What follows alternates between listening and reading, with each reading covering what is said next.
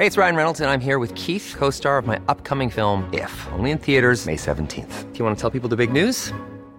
All right, I'll do it. Sign up now and you'll get unlimited for $15 a month and 6 months of Paramount Plus Essential Plan on us. MintMobile.com/switch. Upfront payment of $45 equivalent to $15 per month. Unlimited over 40 gigabytes per month. Face lower speeds. Videos at 480p. Active Mint customers by 531.24 get 6 months of Paramount Plus Essential Plan. Auto renews after 6 months. Offer ends May 31st, 2024. Separate Paramount Plus registration required. Terms and conditions apply if rated PG. So how important will it be for Jameis Winston to cut down on things like, I don't know, jump passes for interceptions in the final 5 games? The Rays lost catcher Travis d'Arnaud, who signed as a free agent with the Mets. Not to worry, they re-signed Mike Zunino to a 1-year, $4.5 million contract with an option year. And the Tampa Bay Lightning host the St. Louis Blues tonight. What's the latest on Steven Stamkos? Why is John Cooper going with 11 forwards and 7 defensemen? What's been the biggest reason for the improvement on the penalty kill? We'll ask Diana Neros, who covers the Lightning for the Tampa Bay Times, on this edition of Sports Day Tampa Bay. I'm Rick Stroud of the Tampa Bay Times, along with producer Steve Verstig. Before we get to the Lightning here in a moment, I was at the Bucs, of course, on Monday as the veterans had the day off. There were some guys in getting treatment and whatnot, and the rookies were there. We had a chance to talk to Coach Bruce Arians, and as usual, Steve, the subject went to Jameis Winston. He did some really good things in that game on Sunday against Atlanta, but he did some bad things as well in the same game. And that's sort of been his career, right? 2 interceptions in like the first 7 or 8 plays or so. He throws for over 300 yards, though, for the 6th straight game. He has 3 touchdown passes, a beautiful throw in the seam, of course, to Chris Godwin. There's only 5 games remaining, but at this point, do you think the Bucs kind of know who Jameis is? I mean, more and more now he's got 20 interceptions, right? And I'm starting to sense sort of a kind of a real underlying annoyance by Bruce Arians. And not in the past he of course has pointed out that this interception was on this guy and it wasn't Jameis's fault and that sort of thing. And it's true that the first one, Mike Evans maybe could have run a better route, but Desmond Trufant just made a nice play. Looked like he recognized the formation and really jumped the route for the first interception. Maybe Jameis, sees that there's a guy, sees the color a little better, and sees there's a player in between him and Mike, but he still threw the pass anyway. But then the jump pass to Agumbawale in that situation early in the game, still after you've overcome that first turnover, it's that thing that coaches and even Bruce Arians now, 3/4 of the way through the seasons, can't believe. But that's who he is. Steve, I don't think he's going to be dramatically different as a quarterback, whether we're talking about his 5th year or his 8th year. I kind of think this is who Jameis is. Well, I mean, for 5 years, we know what Jameis is. The question is can he fix those situational issues? That's what it is. And we thought that the quarterback whisperer, Bruce Arians, could be that answer. And that's what the Glazers and Jason Light were banking on, that a coach as skilled and as accomplished as Bruce Arians coaching quarterbacks could help. You don't always eliminate those issues, but reduce them significantly. I don't think we've seen that. Now, saying that actually seen an increase overall of turnovers sure. and of interceptions in particular. And some of that is, and we've talked about this too, in Bruce Arians' system, you're sending 5 guys out. So you're under more duress back there as a quarterback too, which is a different. It's a new offense, and maybe we can chalk a few up to the not being on the same page with his receivers because of that. But still, he's on pace. He's going to throw, if he maintains what he normally does these last 5 games, he could throw as many as anywhere from 5 to 10 interceptions. You're looking at 25. It's been not many quarterbacks in this league throw 25 interceptions, and even fewer of those who do are going to throw 25 or plus touchdowns, which he will do. He's on pace to throw like 30 touchdown passes, almost 5,000 yards. That's sort of the number. He's going to have huge numbers that he puts up, but they're going to be so skewed on the turnover side, that they never really just shut off, right? He's got 5 games left, but you're right. It's all sort of like, can you get rid of the really stupid? It's not even, quarterbacks throw interceptions, in this league. That happens, but you're right. The situational, okay, you're in the first quarter of the game. You're on the road. You don't want the crowd to get into it. Your defense has done a good job of holding them to a field goal on the first drive and then not allowing any points after the first interception. So then why do you give them another one? You know what I mean? Like at that point in the game, you got 4 quarters to play, man. You don't need to make that throw. Yeah, and that's the whole purpose. If you're in the fourth quarter and you're down 2 scores, yeah, okay. We get it. You're trying to make a play. Yeah. But the first third quarter, down, sure. A punt is okay. A field goal is punt okay. the ball. Right. Right. Third and long is okay. It's understanding this. The NFL is such a game of mistakes. It is. The teams are so good. The players are so good and no matter which of the 32 teams. It's about minimizing those mistakes. And when you do have a mistake, situationally, it's ones that don't hurt you. That's right. It's okay to, throw. There's certain situations where, okay, it's third and long and you threw a deep ball down the field and it got picked off. Okay, It's like a punt. It didn't hurt you. Mm-hmm. You took a shot. Okay, no big deal. You don't make that jump pass in the first period and throw it way behind your receiver, and it's your third running back at that. It's not even one of your best receivers you're throwing that jump pass to. No. Those are the things that are frustrating. And you give them the ball at the 16-yard line. I mean, that's the whole thing. It's like, easy touchdown. Yeah, absolutely. And luckily in that Atlanta game, the defense bailed you out, which they haven't done that a lot this season, or the last few seasons, really, for the Buccaneers. But in the Atlanta game, the defense played very well overall and bailed you out on that. But, those are you're going to have turnovers. Although, I mean, the best quarterbacks have very few. But, I don't think we put Jameis in the elite category.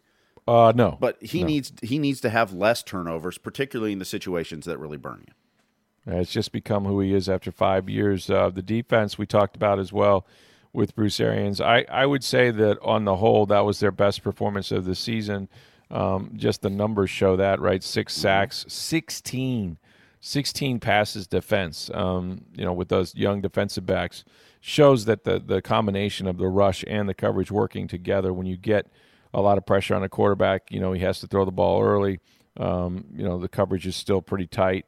But guys like Carlton Davis really stepped up. He had his first career interception finally, and a lot of pass breakups. And you saw Devin White gets better and better. He had 2 sacks, blitzing up the middle. And Jamel Dean, who we mentioned, didn't play really any snaps in the previous game, and they got burned by that. He was in there making pass breakups as well. He's already got 13, and he's really only started a game and played about a game and a half or 2 games. And so that's almost as many as Vernon Hargreaves had in 4 seasons.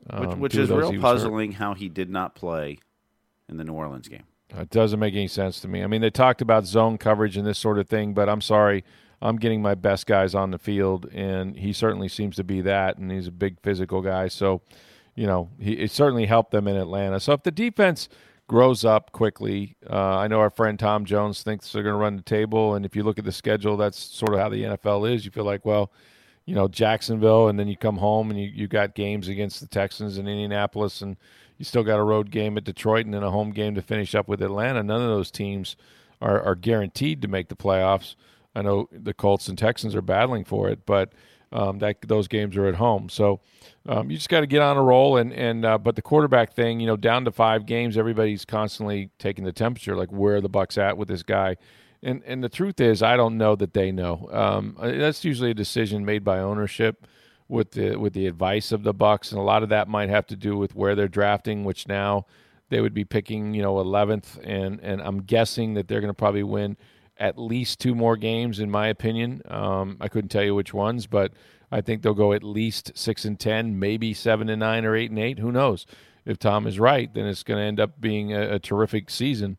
From where they started at 9-7, it's not likely, but somewhere between 6 and 8 wins is where they're probably going to fall, and that's not enough improvement. Not what Bruce Arians was hired to do, but that's sort of what happens when you make the whole thing with Bruce Arians about one player, and you can't continually, they did it with Dirk Cutter.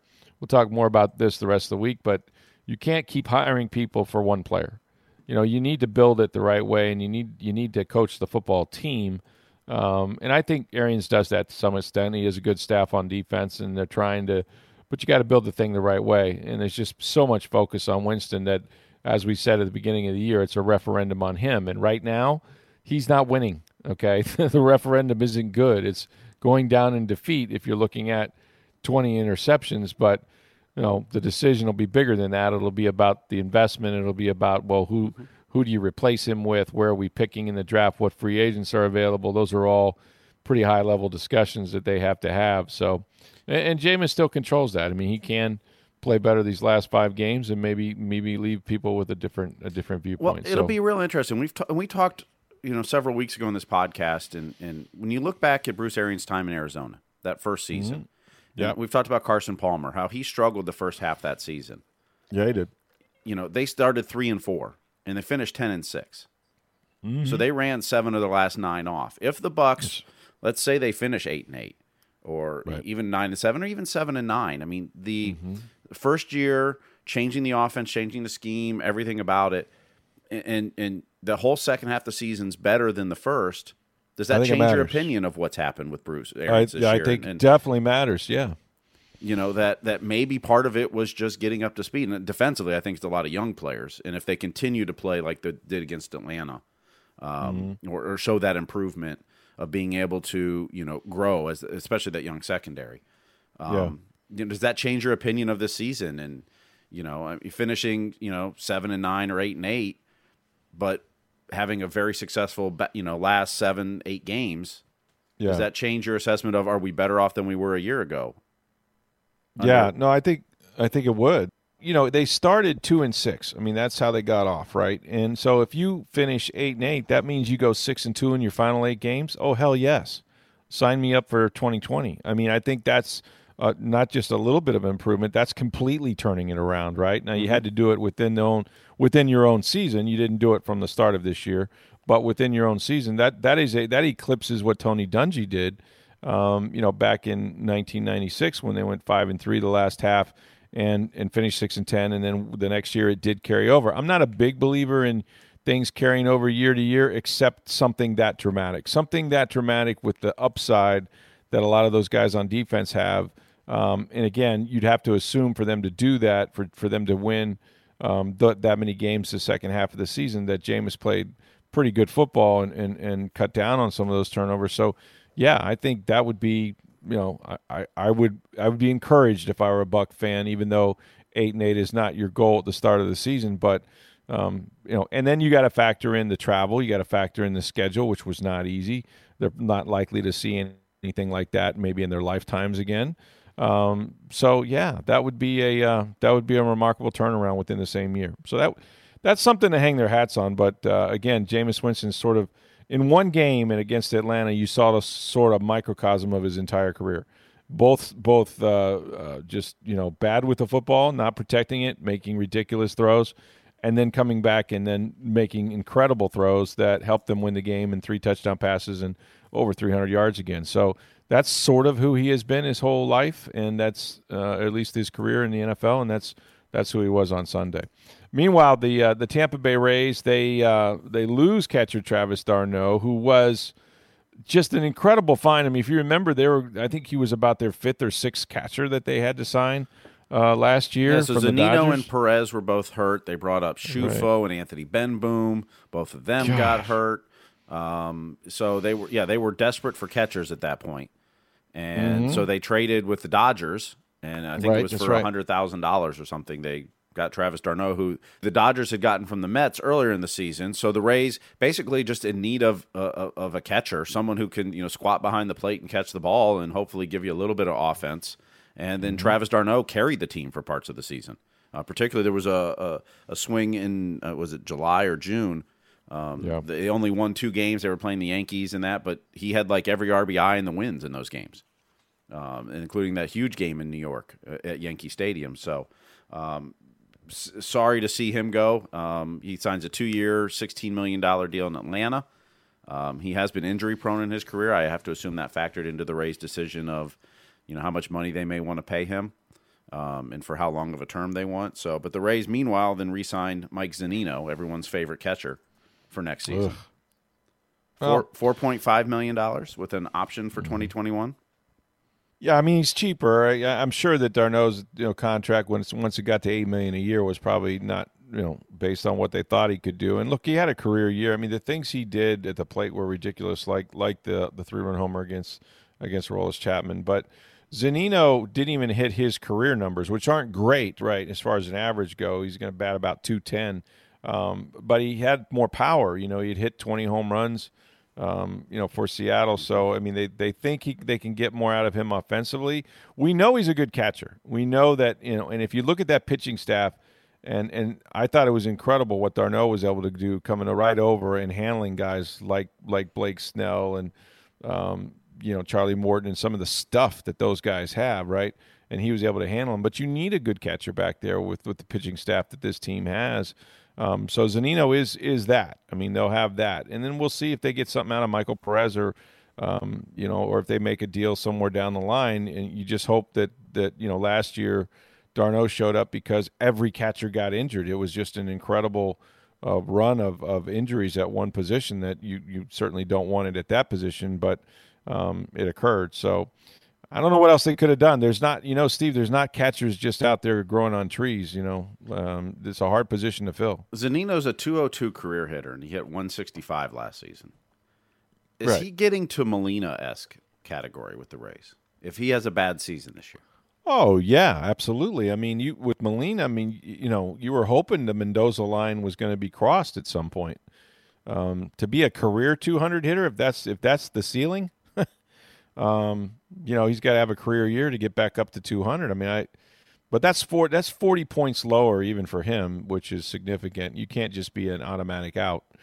And worse than that, he didn't show the power. If he gives you the occasional home run, then you can live with 200, I suppose, back there. But it's a loss on their offense. But then, there are other guys that can pick that up if they stay healthy and they're in the lineup every day. And it's early, man. We don't know what the Rays have in store. They're always finding these guys, and who knew Travis d'Arnaud would do anything. So It's hard to lament losing a guy that was a complete bonus find. It's hard to rip Eric Neander and his staff for the decisions they make because so often in these off seasons we've ripped these decisions and they've turned out to be the right ones. Yeah, they have. That they tend to know their players and what they're capable of better than we do. They sure do. But this one is, you would hope to get d'Arnaud back because you don't think your catching position is that deep. You've got a young catcher you just put on the 40-man roster. Ronaldo Hernandez played at Charlotte last year in A-ball. You hope maybe he gets to the big leagues in 2021, maybe. Maybe not for the full season, but gets a cup of coffee or gets some games up there in 2021. But he's not going to be ready this season, so it's I wouldn't say puzzling, but it's as a Rays fan, you were kind of hoping that maybe we finally have a good cat. I mean, you had Wilson Ramos, who was phenomenal that half season until they traded him at the deadline. Right. But d'Arnaud finally gave you another catcher that could swing the bat and give you some offensive production. I don't know if Rays fans have confidence in Zunino being that guy.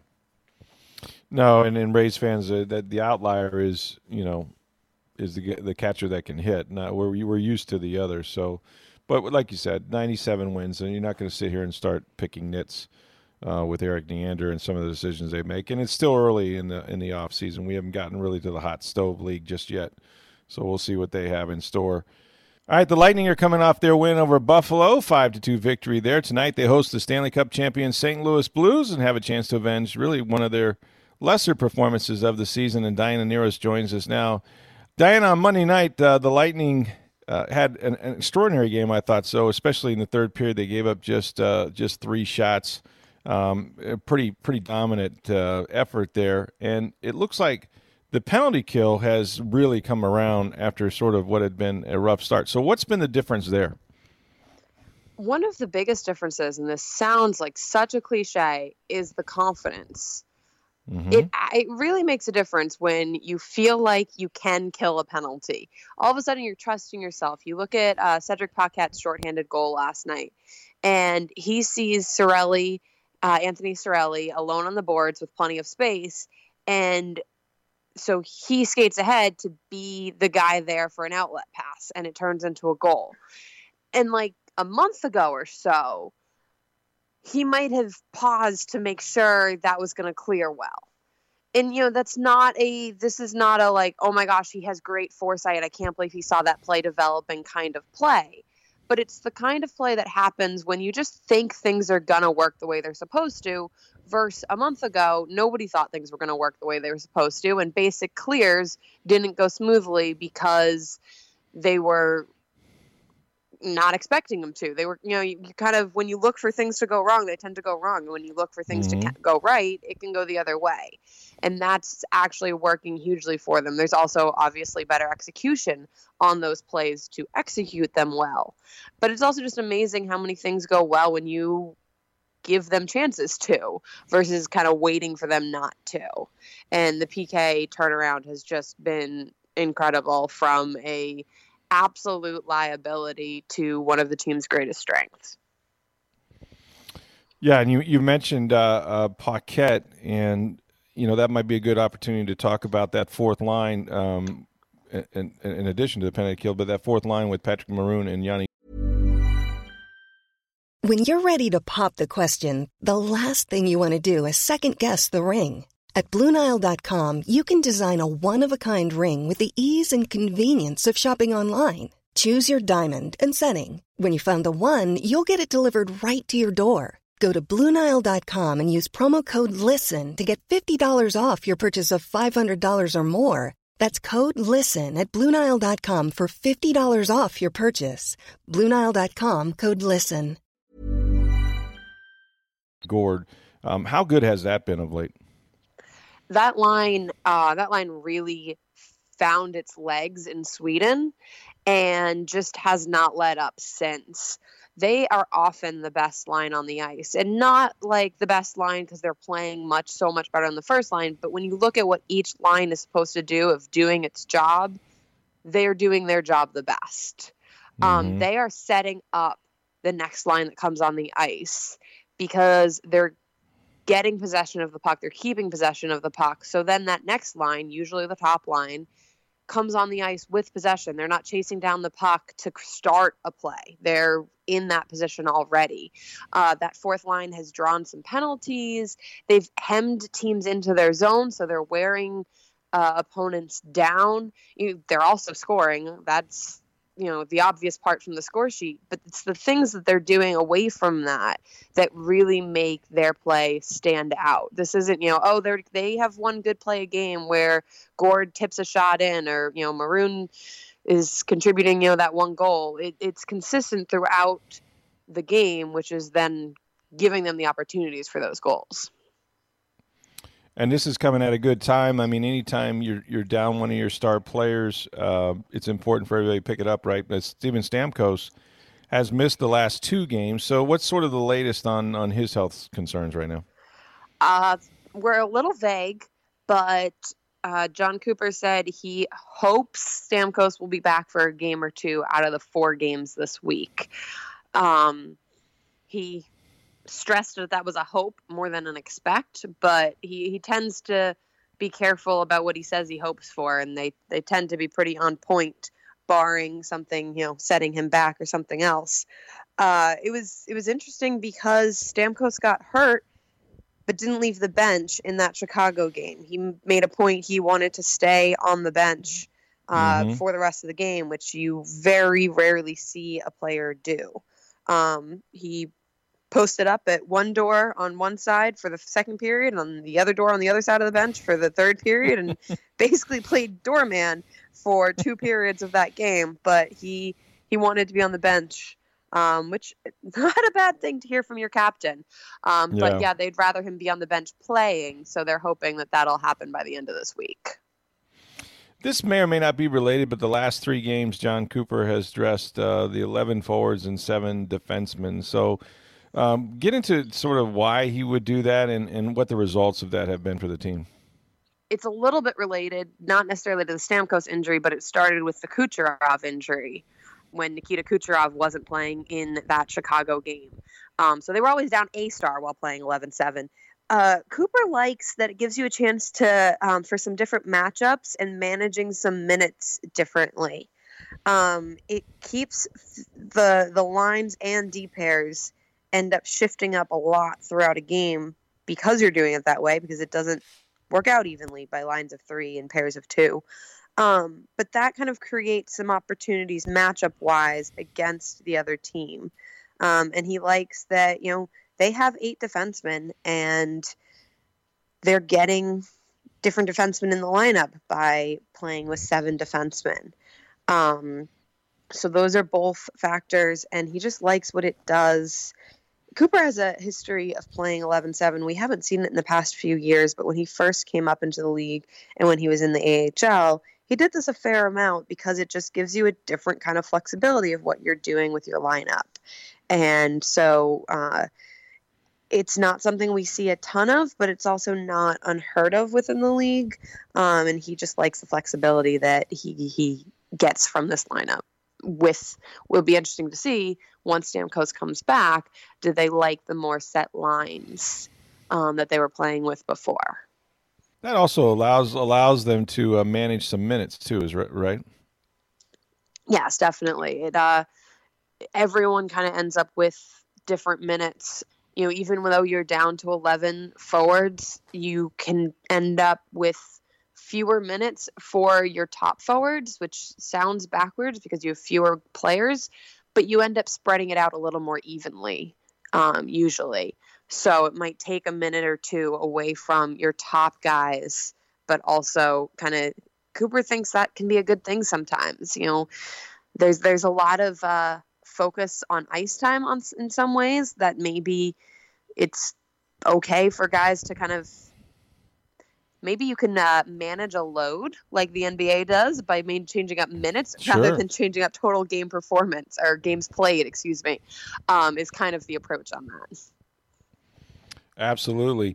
They've had a lot of a good performance. One guy that stood out, and he's sort of this grinding role player, I guess, in some respects, but Alex Killorn has been really good this year. You mentioned the penalty kill, which has been exceptional of late. He's making plays in that. Is this sort of the role you think he excels at the best? Yeah, I think Killorn's strength is his consistency. And for a team that was still finding its consistency, a consistent player can go a long way. He is very good on the kill, and he's been playing on the power play more in a strong role there. Lightning fans have been watching and waiting for Killorn to reach 20 goals, and he has not done it in his career yet. And right now he's on pace for it. But it's just, part of it's he's being used in some different ways. And part of that goes with how Anthony Cirelli is being used, because the two of them have been kind of stuck together in a good way, not in a bad way. They have really good chemistry, so they play on lines together and in the same situations together. And they're both strong, reliable defensive forwards who also have an offensive upside, but they often get used in those defensive situations because they are so strong on that side of the puck. So you're seeing it kind of from both of them as they move together into these other opportunities. And definitely you're seeing from Killorn the different ways he can play, and just his overall consistency is one of the really impressive things about him. Andre Palat looks a little different this year. 8 goals already. So what has changed about him on the offensive side? Palat came into camp just in great shape from the very start of camp. Players, coaches alike, commented on how good he looked. He's stronger and he's faster. And that's one thing that the Lightning told him at exit interviews last year, is they wanted to see him pick up a step, and he's done so. And he committed to his offseason in a way that you saw the results right away in training camp, and then through the season.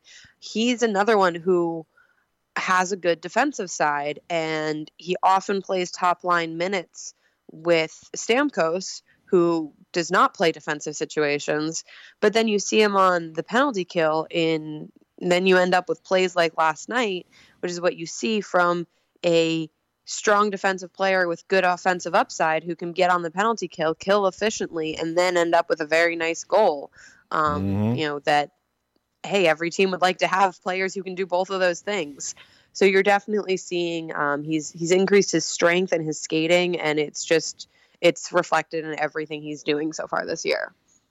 You mentioned that shorthanded goal a couple times. Is it me, or is Anthony Cirelli just going to become a superstar? Nope, not you. Yeah, he's one of those players that we kind of keep coming back to. And again, he's been playing in a lot of these defensive roles. So we kind of forget about his offensive capabilities sometimes. And if he weren't the team's go-to defensive forward, he could be playing in all sorts of offensive situations where he'd be scoring at least 25 goals. Whereas before this, he rarely got power play time because he's such an efficient penalty killer. So that's kind of affects how we see the perspective we have on him. But he's just such a good player in so many ways, and he's so responsible with the puck. And there's just so much upside for a very young player who's only in the last year of his entry-level contract now. So we've got a lot of good years of Anthony Cirelli ahead of us. Yeah, he's going to be a terrific player. Already he is for the Lightning. I know when we went to talk to you in Sweden, of course, a lot of attention was on Victor Hedman going back to his home country. He managed to play over there despite sort of being beat up going into that trip. How's his health, and how when you watch him play, do you feel like he's getting his legs back now? Yeah, I think so. I think that was kind of he said a combination of something he had, a lingering injury he had aggravated, and something that had come up in a game. So I think it was a matter of kind of letting that heal. And then he's looked good this year. The thing about Hedman is he's not my repeating theme here is the situations players are playing in. He's not being asked to do everything the way he was before the team added Ryan McDonagh, and that began to change last year, and you're seeing it this year also. He is very good on the power play, quarterbacking that power play. We talk about Stamkos' shot, but Hedman is the one who quarterbacks that power play and really makes a big difference on that unit. And that's no different this year for sure. One of the things they've finally kind of figured out what they're doing with their D pairs, except for that now they're playing 11-7.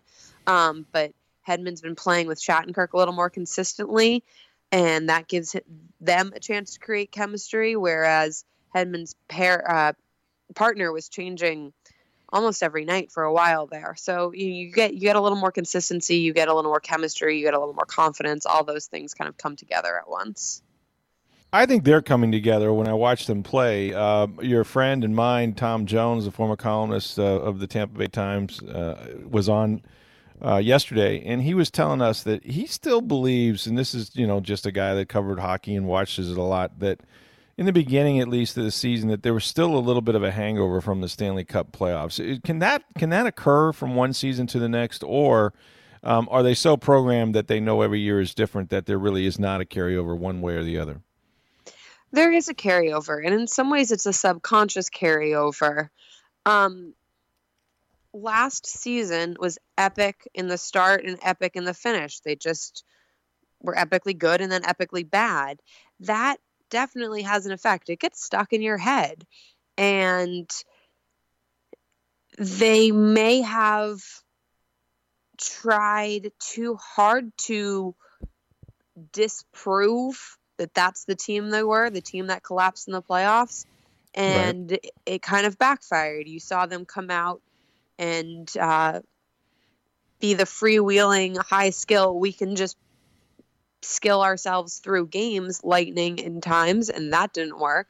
And then they might have overcompensated a little bit, trying to address the defensive responsibility that they needed to, and not so much over focused on defense, but just kind of focused so hard that it disrupted other elements of their game. So there's a little bit of finding the right ground, finding the medium between, they are and are always going to be a skilled team. And they also can be responsible defensively.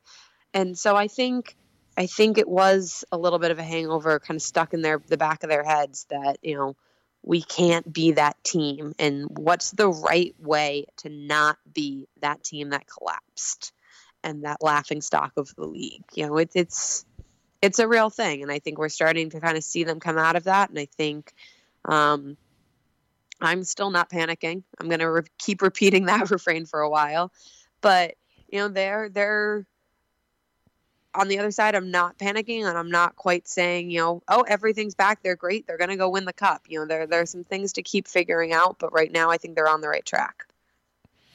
Yeah, there's definitely a balance that they have to strike there. And we've talked about this with professional athletes, in particular hockey players. They are creatures of routine. All the travel, the trip to Sweden, the days off is not something necessarily that lends itself to consistency. So they're at the beginning of this 14 out of 18 games at home. This has to be just from a waking up in your bed every day to playing every other night has to be a good thing for a hockey team, right? Yeah, definitely. It's funny. On a normal season, we would point to this stretch and be like, okay, this is going to be a tough month with a lot of games. But right now they're looking at it and saying, ooh, routine, flow, finally. They've had such a weird season where they've had stretches of a bunch of games and then they've had none.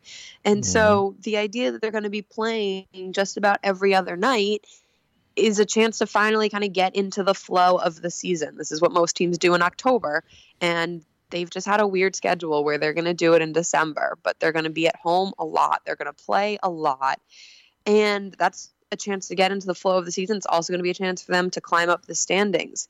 They are lower in the standings than they actually are playing because they have fewer games than everyone else. Right. So they're going to get some chances to even out that games played. Their points percentage right now puts them at a very different position than their actual points. So if they can even that out a little bit, all of a sudden they could be sitting at a respectable playoff spot, and it no longer seems as, why are the Lightning off to a bad start?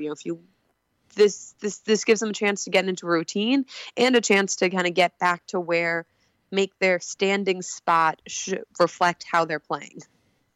Right. And last week when we talked to you, they had that sort of mini road trip that began in St. Louis. They went and beat Chicago after that. But the game against the St. Louis Blues, who, let's face it, they've got plenty of pedigree as the Stanley Cup champs, was not their best, and that might be an understatement. Was that more about what St. Louis did right or maybe what the Lightning did wrong? A little bit of both. The Lightning still have a tendency to throw up a stinker.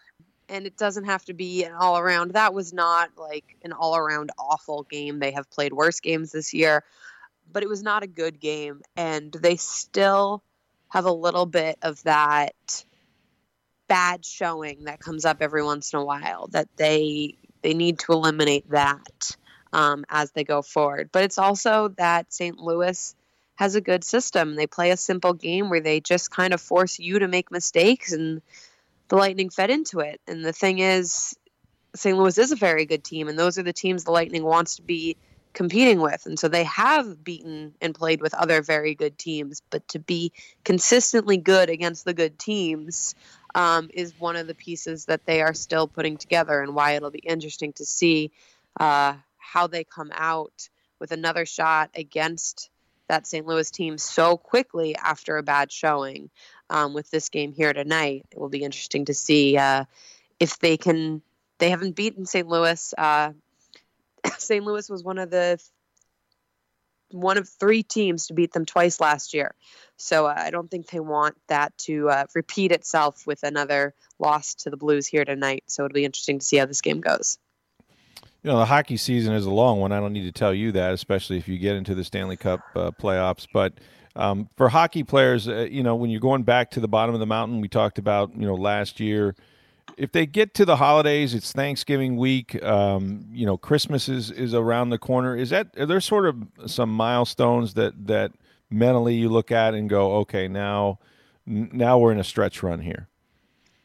I think the Christmas break provides that more than Thanksgiving, just because Thanksgiving doesn't really do anything in the schedule, whereas there is an actual Christmas break in hockey. So teams kind of look at that as something of a milestone. We just passed the quarter mark with the Monday night's game. So there's something to that. But I think the Christmas break and then the All-Star break and then the trade deadline, which are all about a month apart from each other, kind of break up the middle of the season with some milestones there. And so those become kind of check-in marks of how are we doing, what are we doing, that kind of just naturally occur within how the season falls. Sure, and they got lots of games to make up. All right, once again, the Lightning will host the St. Louis Blues tonight. Stanley Cup champions are in town. It's going to be a good one at Amalie Arena, and you can read all about it in the Tampa Bay Times and on TampaBay.com from the very best who covers the Lightning, Diana Neros. Thanks, Diana. We appreciate it. Thanks for having me. All right, I could be wrong. I think the Lightning are about to go on a really big run. We'll see if I'm right. This homestand here, I think, is going to be what they need.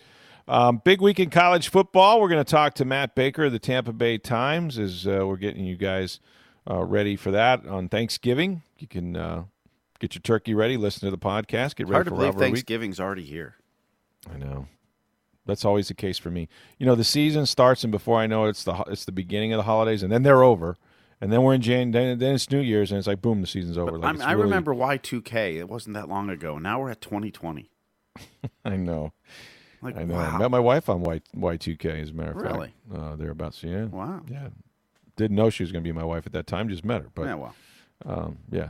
But, yeah, so it's been 20 years. It's amazing how fast time flies. But big rivalry weekend. Florida State, USF, UCF, Alabama, Auburn, Wisconsin's at Minnesota. That's a big one in my house. Ohio State, Michigan. That's the one I want to see. That's going to be a good one, I think. So lots to talk about with Matt Baker tomorrow. And, of course, we'll always be getting you ready for the Bucs at Jacksonville as they try to make it 2 in a row and see if they can go on that second half run that Tom Jones has promised. As always, we're here every day, Monday through Friday. Hope you guys have a terrific Thanksgiving, as we will be back tomorrow with Matt Baker. For Steve Versnick, I'm Rick Stroud of the Tampa Bay Times. Have a great day, everybody.